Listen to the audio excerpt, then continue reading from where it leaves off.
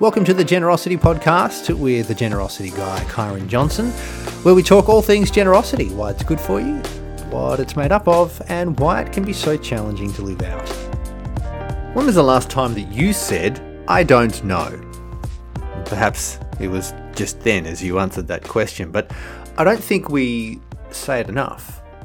There is something unsettling about that phrase. It creates uncertainty. Often that is the opposite of what we're looking for. We thrive on certainty and specific actionable items. When we hear someone talk, when we look to a leader, we don't want them to be uncertain. We don't want them to say, "I don't know." But it's dangerous when we're faced with a question that we don't know the answer to, or a new situation that has unknown outcomes. If we approach everything with a need for absolute certainty, then we may make costly mistakes and miss out on the possibility of learning something that we never dreamt of before. Let me let you in on a little secret. We do not have all the answers. We don't. And if we pretend that we do, then we're lying to ourselves, and to others we are completely trying to fool ourselves.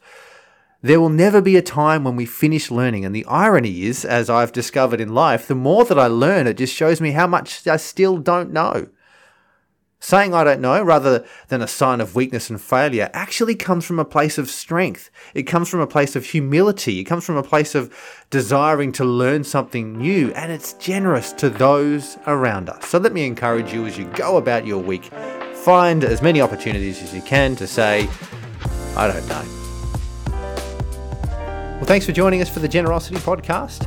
If you'd like to find out some more information, you can head to thegenerosityguy.com, and we will catch you next time.